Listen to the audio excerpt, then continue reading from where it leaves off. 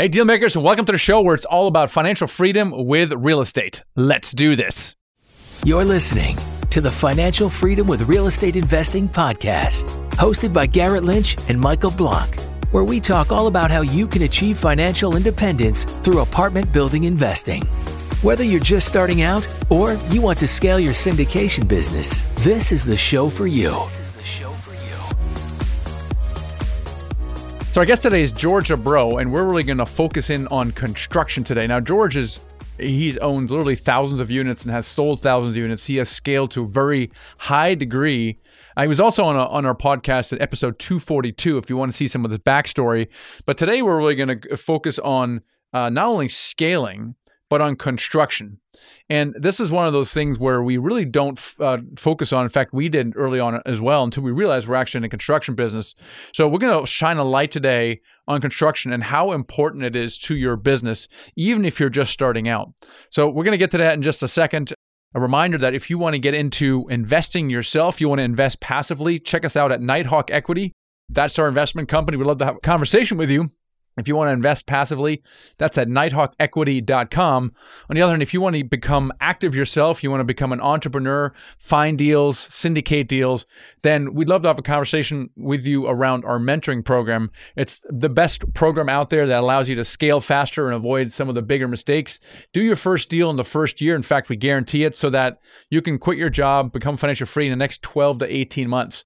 That's the timeline that most of our students are on. So check that out at themichaelblanc.com/mentor and schedule a call. Have a conversation with us. Shout out to Al Perez, who left us a review on Amazon, the Yellow Book. They says, very clear and to the point. I enjoyed the book and it gives away lots of information. I recommend it to someone interested in investing in multi-units. If you haven't read the Yellow Book, it's the same title name as this podcast, Financial Freedom with Real Estate Investing. It's a bestseller on Amazon. Check it out. With that, let's get our co-host here on the show, Garrett Lynch. What's going on? What's going on, Michael?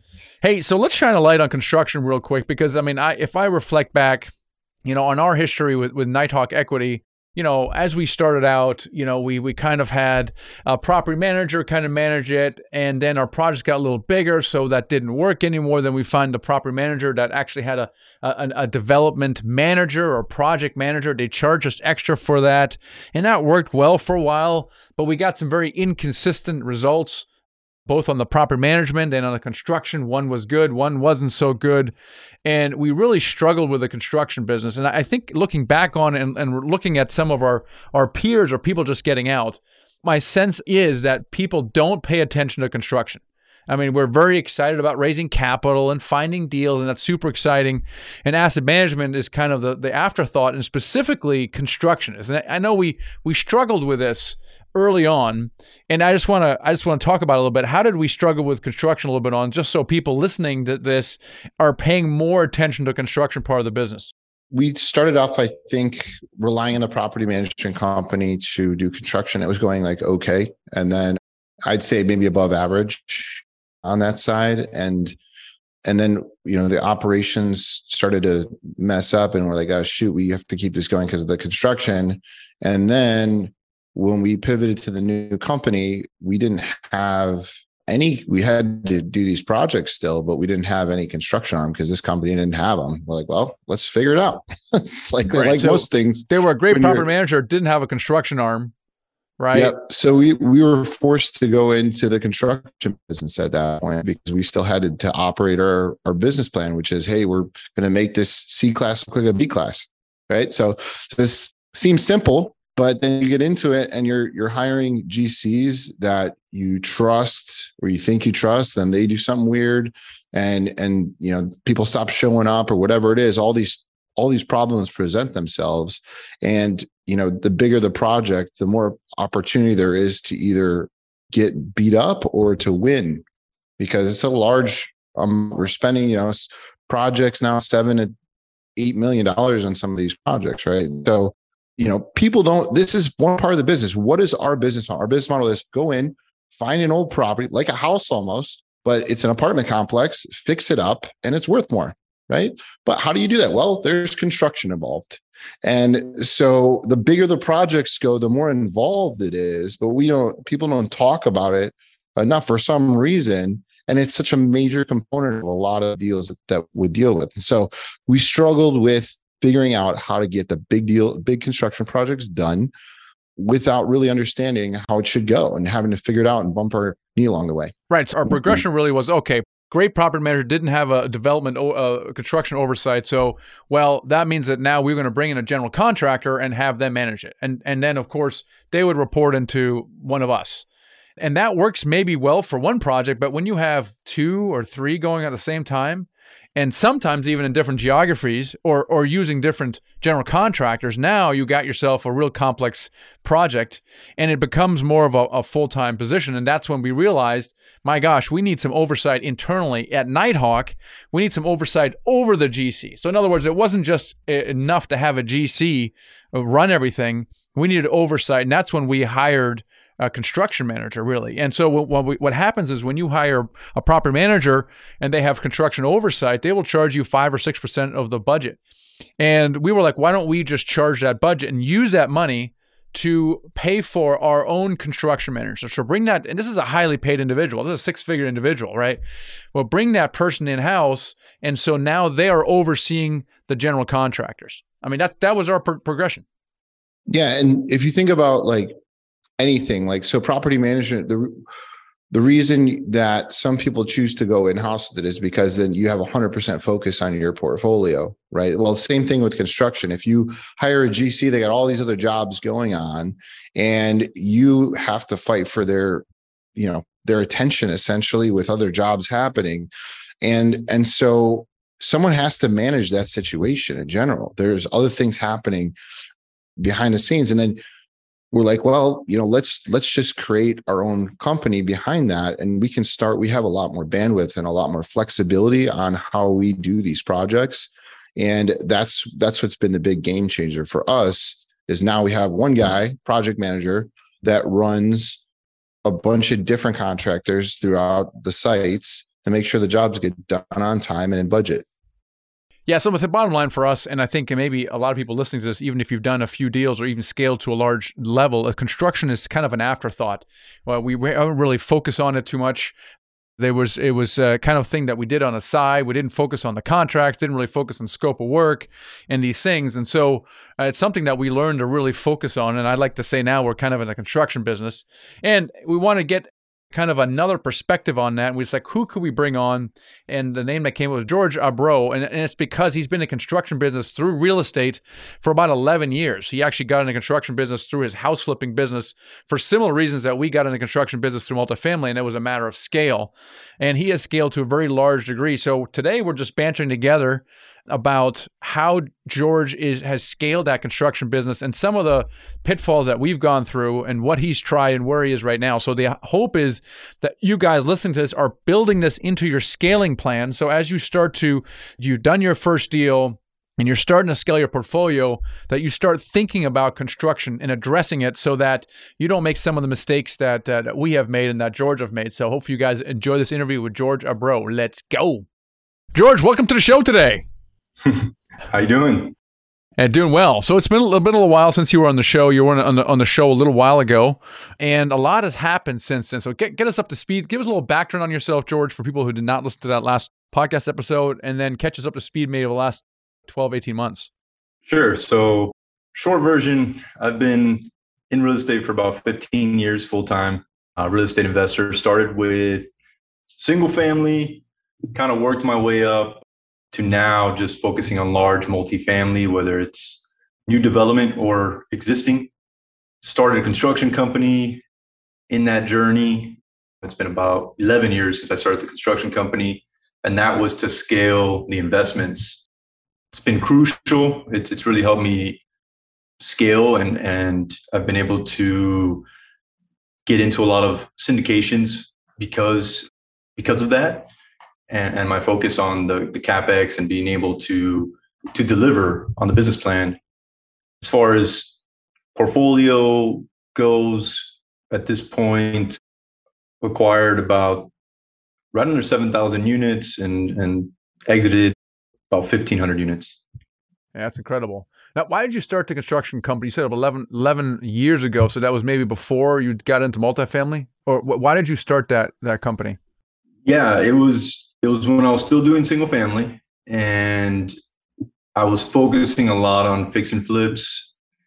I liked it. I liked transforming the properties and obviously adding the value and then selling them.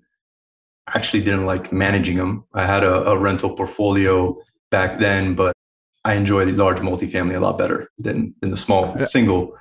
But so the construction came in because I was trying to scale it. And the bottleneck I kept running into was finding a good contractor. We got burned a few times. I had some experience.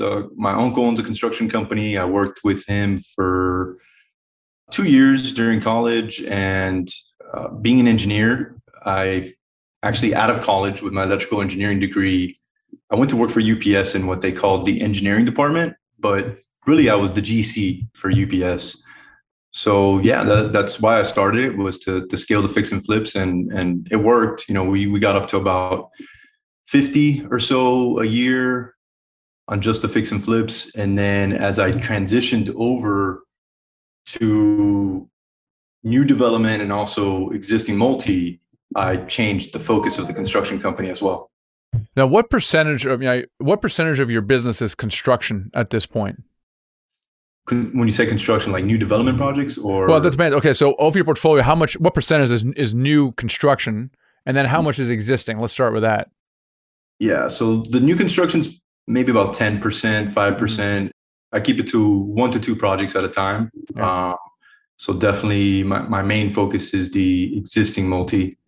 And then heavy CapEx construction is probably about, at this point, and that's changed a lot in the last 12 months. We've 12 to 18 months, we've taken down more A-class type deals, which still have some CapEx, but very minimal.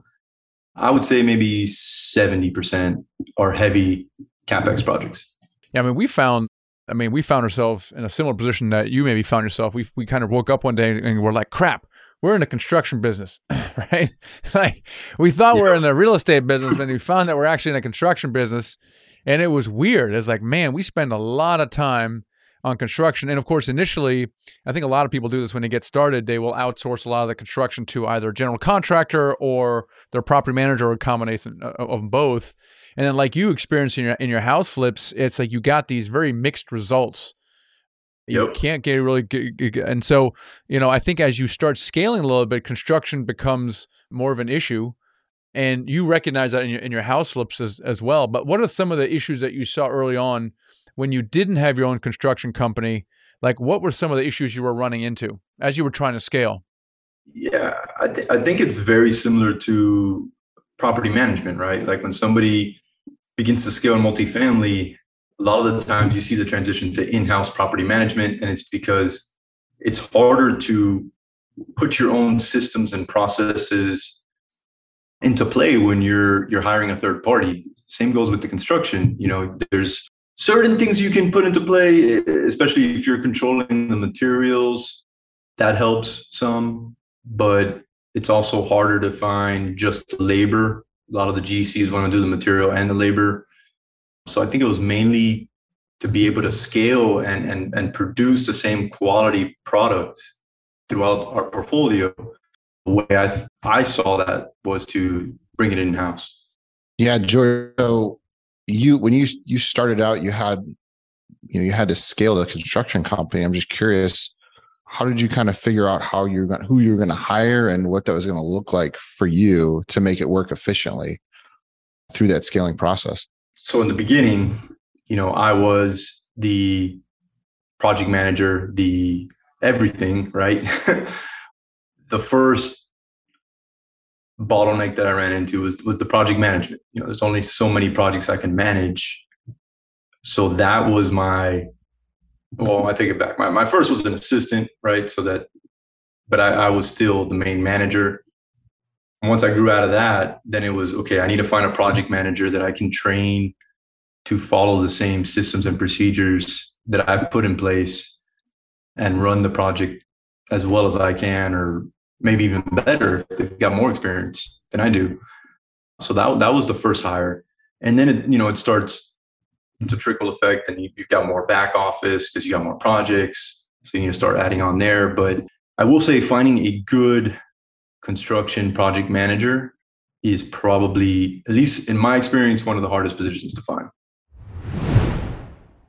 Hey, I want to tell you about our mentoring program because I'm just excited at what our students' results are. We have students routinely do their first deal because they're working with a full-time syndicator. And that mentor is helping them do their first deal faster. That first deal is a lot bigger than if they did it without a mentor. And they avoid some of the biggest mistakes that can simply make you want to quit out of the business. So if that's interesting to you, if you value mentorship, check out our mentoring program. It's at themichaelblank.com/mentor. You can schedule a call with us and see if mentoring is right for you. And we look forward to having a conversation. I couldn't agree with you more. It's kind of like a lot of the projects you're dealing with, right? They pivot around that person, right? And so in our experience, we started out, I think, with some of the earlier projects, we were just relying on the property management company to do our construction. And it's good in a sense where they can, you might have that synergy, and if the operations and the construction are both working, that could be a good thing. However, in our first instance, we found that the operations were not doing well. And because the construction was going well, we were holding on to the bad operations for a minute because we felt like we were tied in. So we quickly realized, we're like, well, that's probably not the best idea, actually. And so when we switched management companies, eventually we got into with the new company. They didn't have a construction arm. So we were kind of forced to build our own. And that was like, we're like, well, this is really hard, but at the same time gives us the freedom to be flexible. We don't have to rely so much on or worry about if the operations go bad, we can't make that pivot. So I think that's not a lot of syndicators. I don't think everyone has maybe the ability to do that kind of in-depth construction. I mean, there's definitely people out there, but I think it does give you a competitive advantage. And I'd like to hear about that with you. Like, what have you found as far as having that competitive advantage with that looks in business? I agree with you 100%. A lot of the things you said, one being bringing the construction in-house allows management to worry about just management, right? The work orders and leasing and that type of stuff. Usually when you're looking at a property that needs a lot of CapEx, you're going to have less buyers. So, less competition. And then it allows us to come in with a confident offer, not a lot of guessing, not a lot of, we think we can get it done for this. It's no, we've looked at this. My team's looked at this. We know we can get it done for this price. We can make a good offer and then hopefully land the deal. Yeah. And part of it is you feel confident in your numbers. So if you're going into your CapEx budget and you don't know construction, or maybe it's getting bid out and it's not the right fit or whatever it is, you can go in and get the money from the lender. Or if you're just doing cash CapEx, you can go in confident knowing that your numbers are correct versus you're going in with, some budget that could be made up and you get into the project and, oh no, you don't have enough money, or, things aren't turning out the way they thought. And so I think, that's another part of it that at least what we found has been helpful in that arena. So George, did you also pivot into doing like fee managed deals, like third party construction, or is it just all your own stuff? We do. I mean, okay. So before, when I started the construction company, it was maybe 50-50. It even started tilting a little more towards the third party. Right now that we're 100% focused on multifamily, it's probably more 70-30, 80-20. Most of it is in-house projects, but we do like partnering with other investors that we're looking for those long-term relationships where we can step in, and the investors maybe realize that, hey, giving it to the property manager probably is not the best thing, but they also don't want to take it on themselves. So we're kind of like the in-between. So yeah, really good relationships on the third party, but still we don't have to rely on the third party, which I think puts us in a nice position. I mean, as people are starting out, they're going to rely on their property manager for construction. And it depends a little bit on the scale of the construction.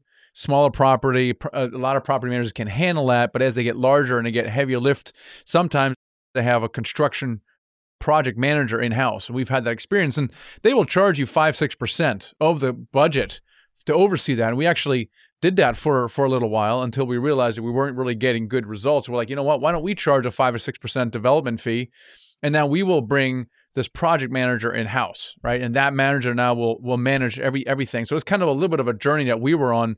And what you were saying, it is really hard to find a project manager. How have you gone about, and it sounds like you've been doing this for a while, so you've probably been working with at least more than one project manager. How have you been able to find that right project manager? What are you looking for there?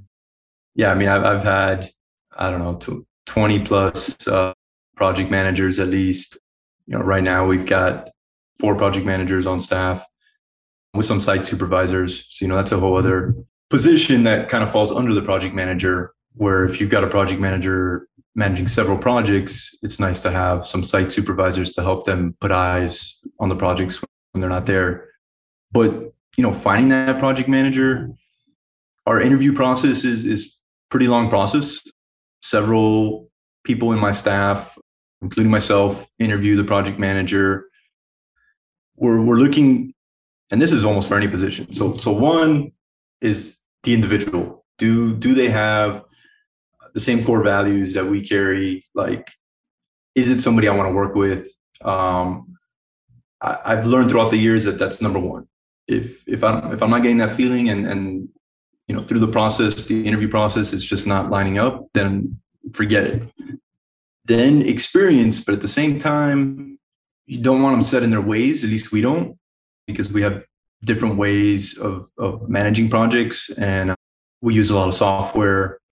And so, sometimes a lot of experience and kind of old school way of doing things doesn't quite work for us. But so we go through a lot of questions, and our interview process is very open-ended on a lot of the questions we ask and the things we ask them to do. And it's evolved through the years, but I mean, it works for the most part. Before it was a lot of hiring and having to fire. Now, usually when we hire somebody and they go through that process, they're sticking around. So like, what's like an open-ended question you would ask? Put you on the spot, George. No, it's all good, man. Our estimator gives you this. What's your next step? You got this project. That's great. In 2 weeks, what's your next step? That's great. So you kind of like you plug them into like in the middle of a project or something, or in somewhere in the process. Yeah. And that's one for like, if I want to know what they're doing. And then there's some that I'll ask for an individual, like their core values and stuff. I'll just, ask them a very simple, even like their goals, or just, maybe a generic question that you hear, but I shut up. Like, I do not say another word. It's like almost uncomfortable silence until they start talking. I really want them to just start talking freely. Yeah, that's really good. How do you know if they're the one? How do I know? I mean, if they check off the things I said, right? Like and we discuss internally. So at the minimum, it's going to be my construction manager and myself, depending on the position. But at the minimum, it's going to be 2 people. So after we interview them, we discuss, we go through everything. We talk about the person, do we feel like they fit the company and our core values?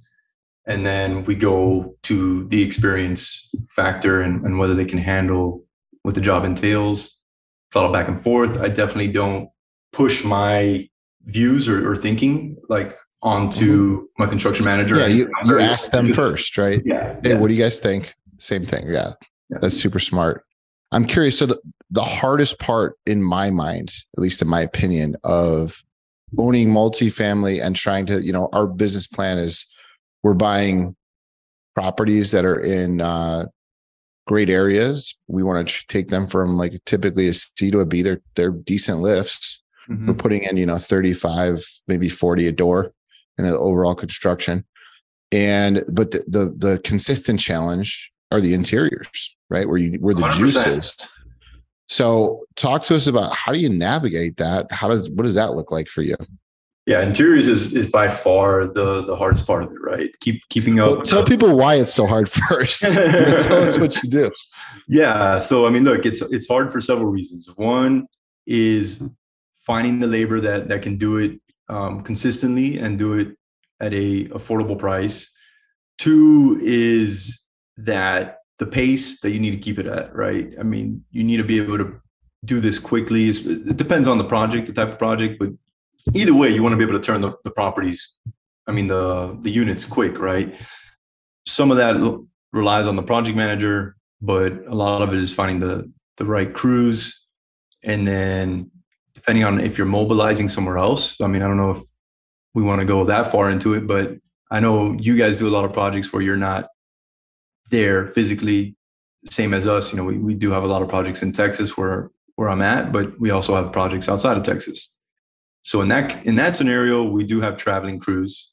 So we have crews they'll come from Texas, and they'll usually stay on the property unless it's the occupancy is really high. Maybe we'll find something outside.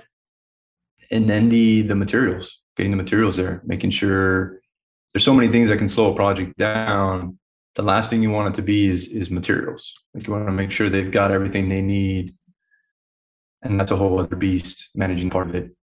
The beast. It's like, so what happens is if you do it wrong, you could get the blame game. And during COVID, there was a lot of issues going on where things would come in late or they wouldn't show up at all. And then maybe you hired the labor and they're like, well, we can't work, and you're delayed 2 days. And then the project goes from taking, maybe 21 or 30 days to 2 months, and they blame you and you blame them. So that's some of the challenge when you try to match materials, labor, and then the inventory side of it as well. So I'm assuming you guys do quite a bit of that. Yeah. That's how we do everything. Day one, we're dropping our metal containers on site. We're getting the materials ordered, and then getting our crews there, and they've got pretty much everything they need. We do have a site supervisor in case there's some materials that we need to go get.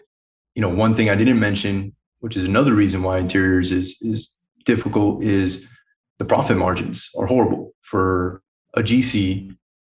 For us to take on a third party work that's just interior units, I gotta really like you, because it's a lot of work for not a lot of money.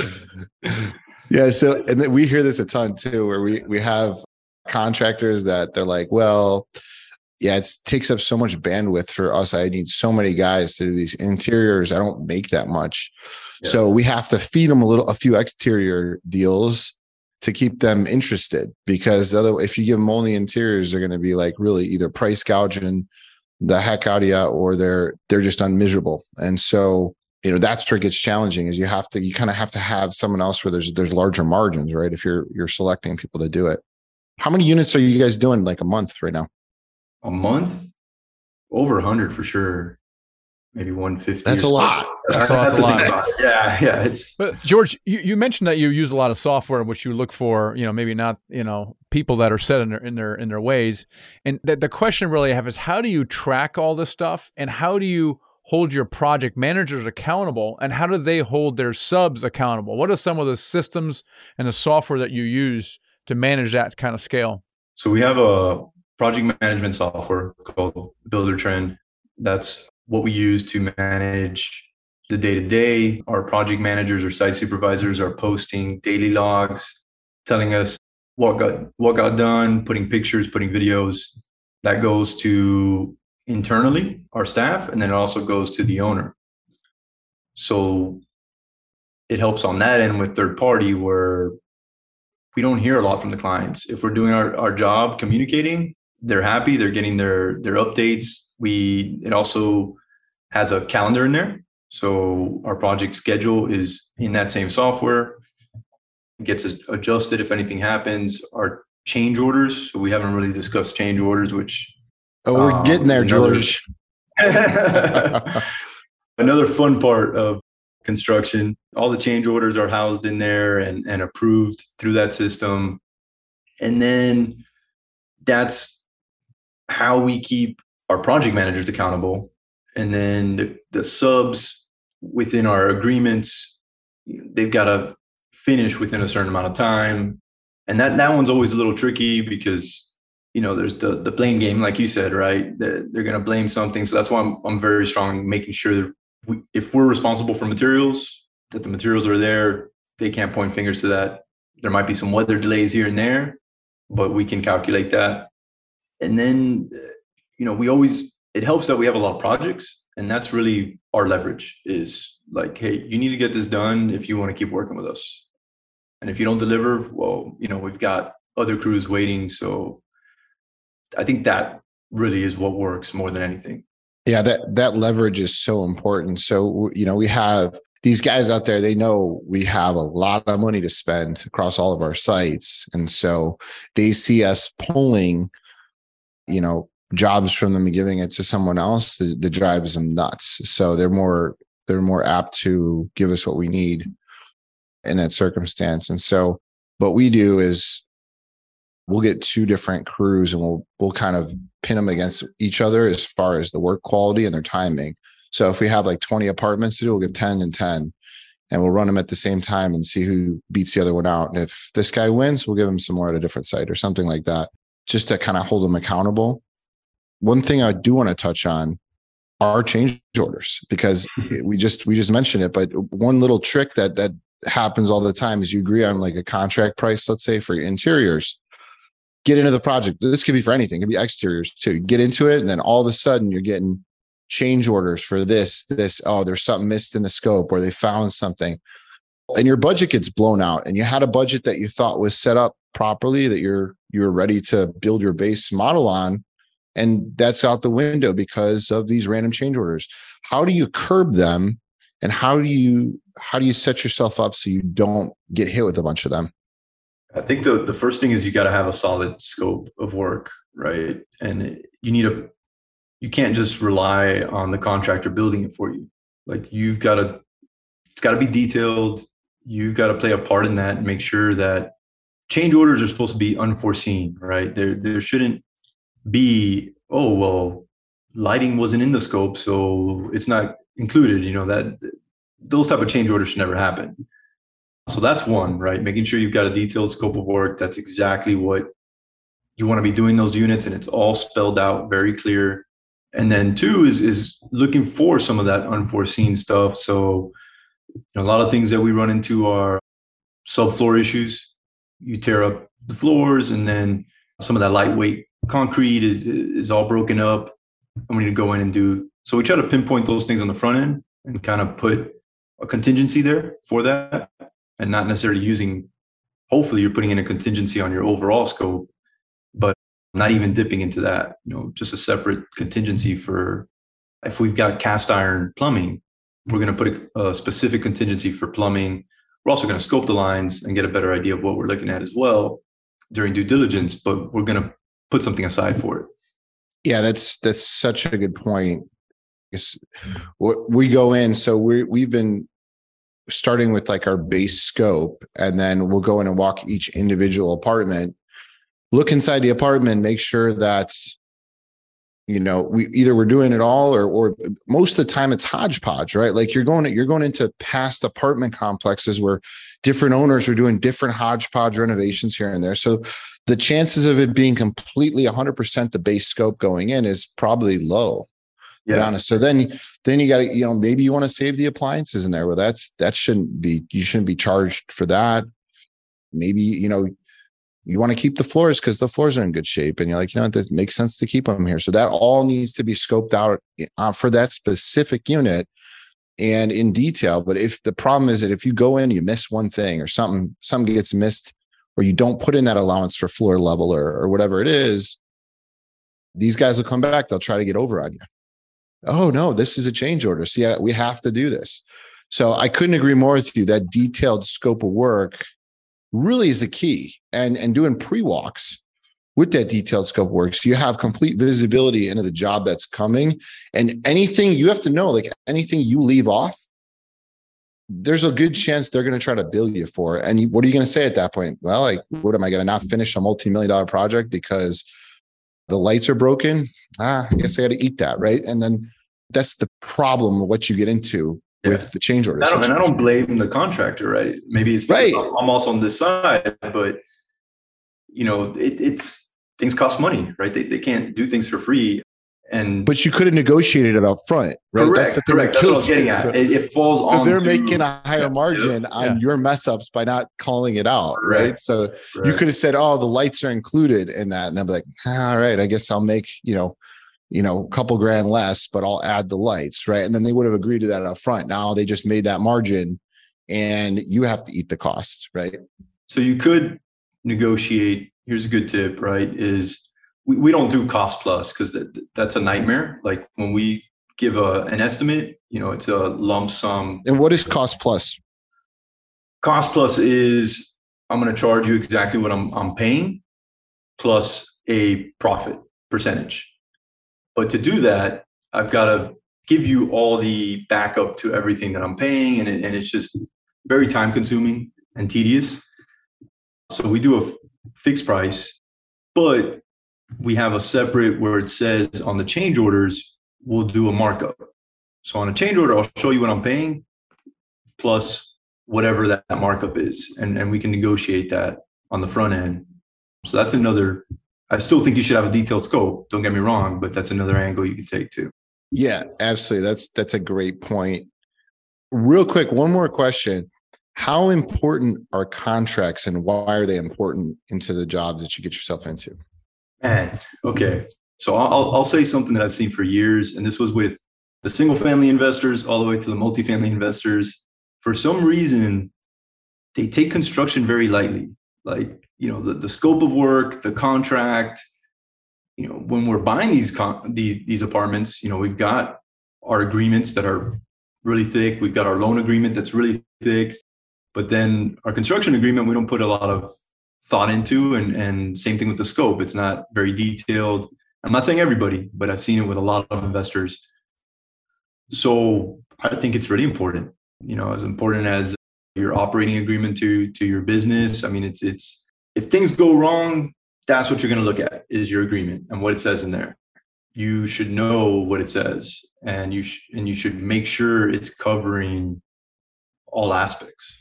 Yeah, it's very easy now you can just sit back as a property owner and you say, you know what, if they screw things up, I'm not paying them.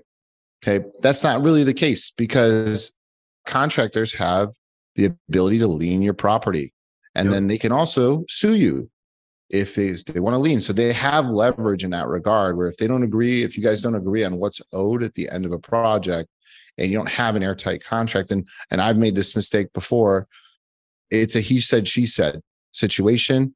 And next thing you know, okay, great. Well, I'm going to lien you. And then they can just lien whenever they want. It's the silliest thing ever. There's nothing us as property owners can do about it. We're just like, oh, great, a lien. Now we have to spend money to try to put a bond over it so it doesn't mess with title.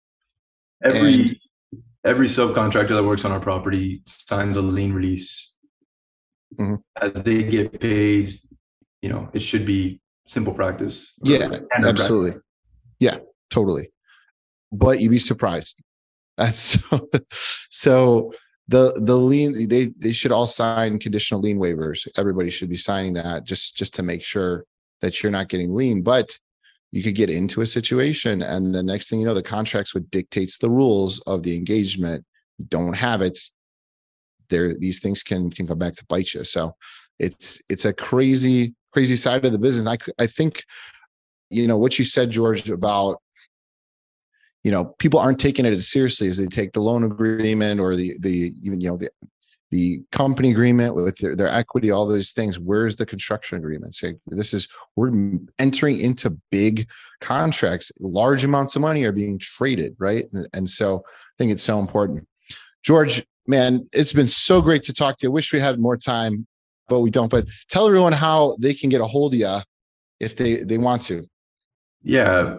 Our website has got a bunch of information on there. If they go to elevatecig.com, or if they want to shoot me an email and say that they heard me on this podcast, I can send over some free content. I've got how to hire a GC. I've got a bunch of checklists, due diligence, and other stuff that goes with CapEx. So my email is George or Jorge, JORGE @elevatecig.com. Awesome. George, thanks so much for coming on the show again, man. It's always a pleasure to have you. And it's awesome to see the amazing work you've been up to. Yep. Appreciate you guys. Always fun. I mean, to me, Gary, it just shines a light on the fact that, we didn't really pay attention to construction. It was always like, well, let's do this. and then it didn't work and we'd solve the problem. Let's do that, right? It's like had we known what we now know, or had a conversation with George like literally 5 years ago, we would have gone, oh my gosh, we can't just have the property manager manage this construction. We can't just hire a GC and think that everything's going to go well. We need to figure out how do we bring that function in-house, because it's so absolutely critical to the business. Yeah, I think it's, he touched on a lot of things that, we're entrepreneurs. So we're going to go in and we have a problem, we're going to solve it. And, we basically jumped off the cliff and built the plane on the way down. Is kind of how I look at it. And so now to a point where we're at a stage where the plane's flying, and but we didn't know enough in the beginning, probably how to get these things rolling properly.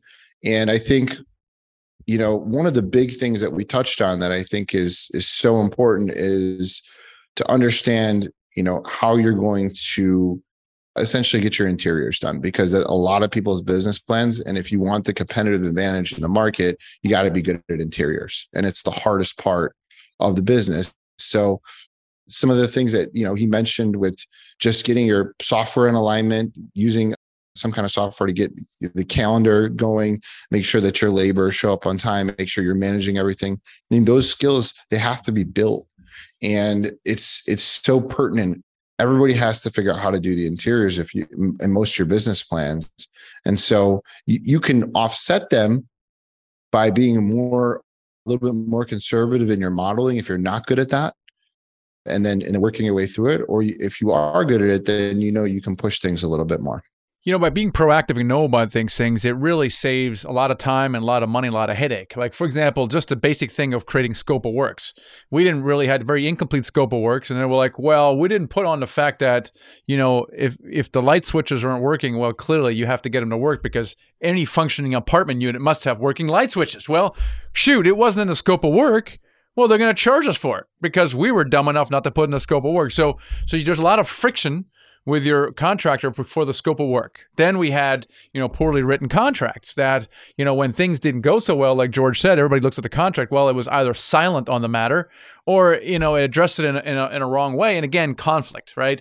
And so being proactive about these, spending a little bit more time up front, putting the software and systems in place, putting the contracts in place. I mean, why do we not spend so much time on the contracts when we pay an attorney tens of thousands of dollars on the real estate contract and the loan document, and yet we don't do it on things like on the construction part. So what I'm saying is, let's pay more attention to that kind of stuff up front, and also in your syndication, one of your partners has to be focused on construction. It's such a critical part of the business. What other advice do you have here before we close it out? Yeah, I'd say that it is something like anything that you as an entrepreneur can figure out. But the biggest thing that you need to do is you need to add as much cash in your deal as it absolutely can hold, knowing that things are going to not be perfect with your construction, because it never is. There's a lot of people involved, a lot of moving parts. Costs of construction, supplies and materials will change. They will likely go up, especially in this inflationary environment. So add as much padding in your deal and as much cash as you possibly can when you're going in, so that you can help avoid some of these mistakes as they come up, and it doesn't kill your whole operation, doesn't kill your whole business plan, and it doesn't upset your investors. So every once in a while, we're going to talk about the scaling part of syndication business. A lot of times we talk about getting how to do your first deal, and that's very important. But as we found at Dealmaker Live in June, we had about 2/3 of the people have done at least one deal. Therefore, we've started putting a lot more content to help you guys scale your portfolio. And this is an example of that. So pay attention to your construction, build it into your scaling plan, and take some of this advice as you build your syndication business. Hope you guys found that useful. Catch you guys next episode. Thanks for listening. Take the next step toward financial freedom by checking out our Freedom Vault, where you can find free resources to help you with apartment building investing. Whether you're an active investor just starting out, or looking to scale your syndication business, or looking to invest passively, head over to themichaelblanc.com/vault to gain access to our Freedom Vault.